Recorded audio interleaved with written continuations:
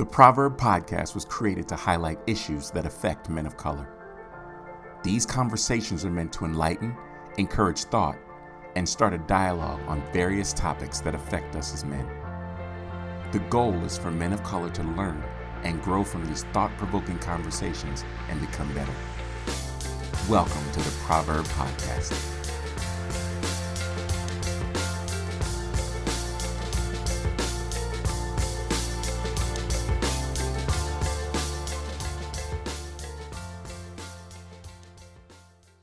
Hey guys, this is Kwaku Moody, founder and creator of Proverb and the Proverb Podcast, and I am your host today.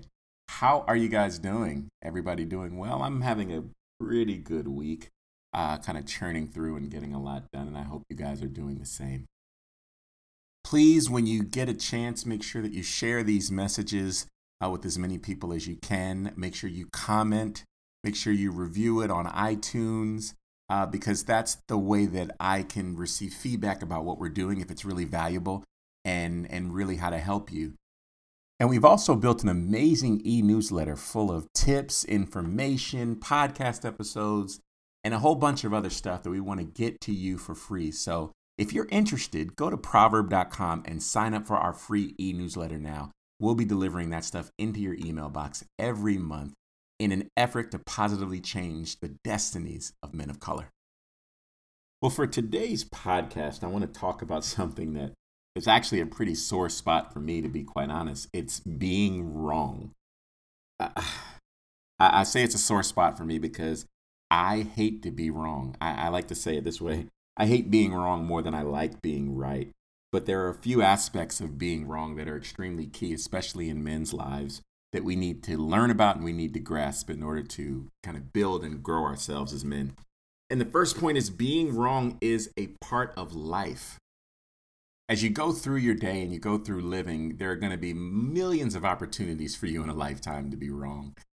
I used to think that I was right all the time until I got married.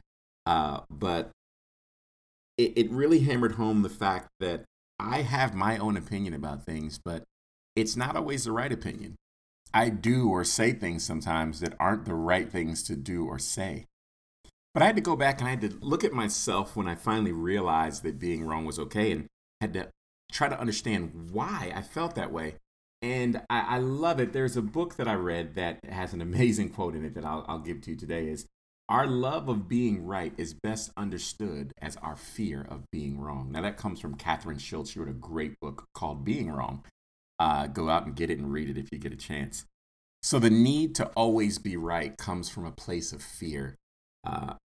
Second, being wrong doesn't just affect you. You have to understand that in every scenario, whether you feel like you're right or wrong, there's always another person, another party involved with another perspective of that given situation.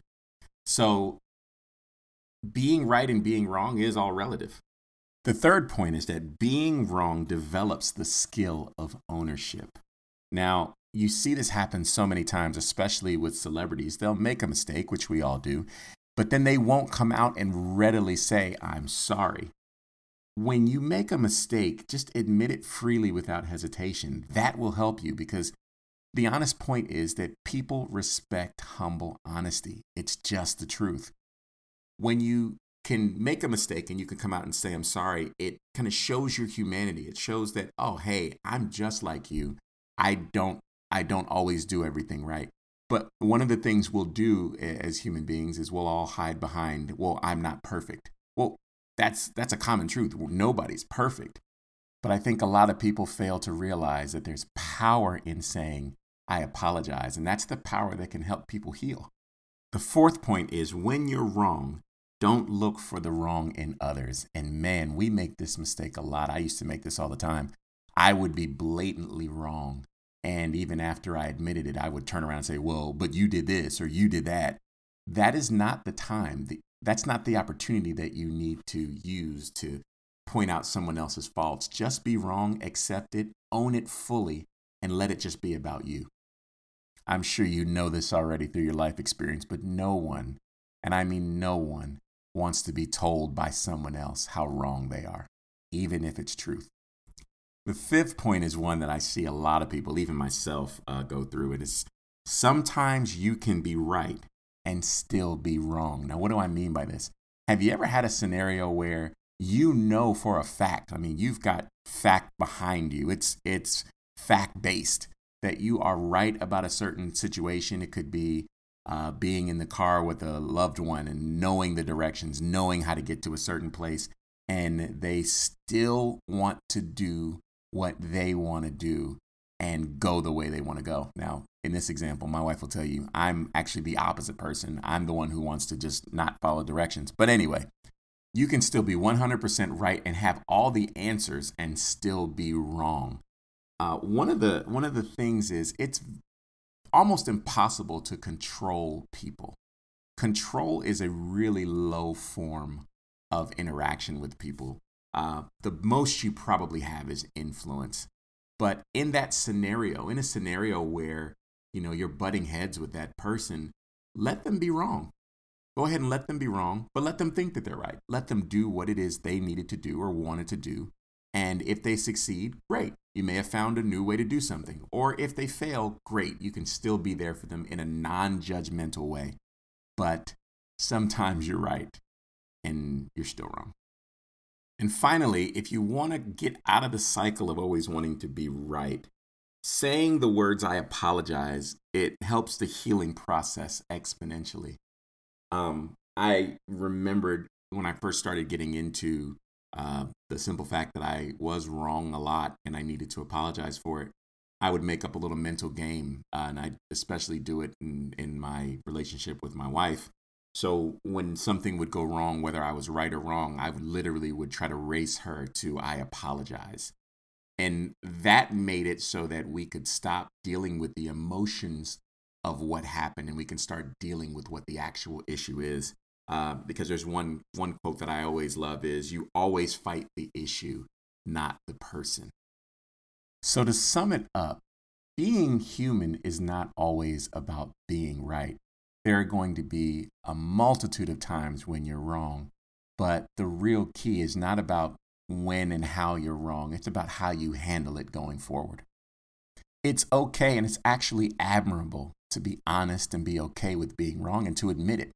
People will actually appreciate the simple fact that you stood up and owned whatever it was. Now, here's a challenge for this week. The challenge is, I know that sometime during this week, you can't go 7 days and be completely right in every area of your life. So there's going to be a moment or moments when you're wrong. When you are, this is the moment where we kind of slow it down a little bit and you really start thinking about, okay, let me use some of the points that I got in this podcast to work for me. So what am I doing? Am I admitting that I'm wrong? Am I owning it? Am I using the words "I apologize"? Even when I'm wrong at first, what's the first feeling that I feel? Am I feeling fearful about being wrong? What does that mean to me? When you're wrong this week, use these skills and the tools that we talked about here and try to gauge and see and study what happens as a result of you apologizing and owning the thing that you made a mistake about. I've got a really good feeling that if you do these things, then you'll start coming out on top and really understanding that being wrong is a part of life. It's the human part of us. And I'll end with another quote from Catherine Schultz. She said, "It is ultimately wrongness, not rightness, that can teach us who we are." Well, that's all I have for today. This is Kwaku Amudi, host of the Proverb Podcast, saying, let's go win our week. Be great. We hope you enjoyed this episode. Check us out and follow us on social media. On Facebook at facebook.com/PRVRB. On Instagram at WeAreProverb. That's WeArePRVRB. On Twitter at WeAreProverb. Or online at prvrb.com.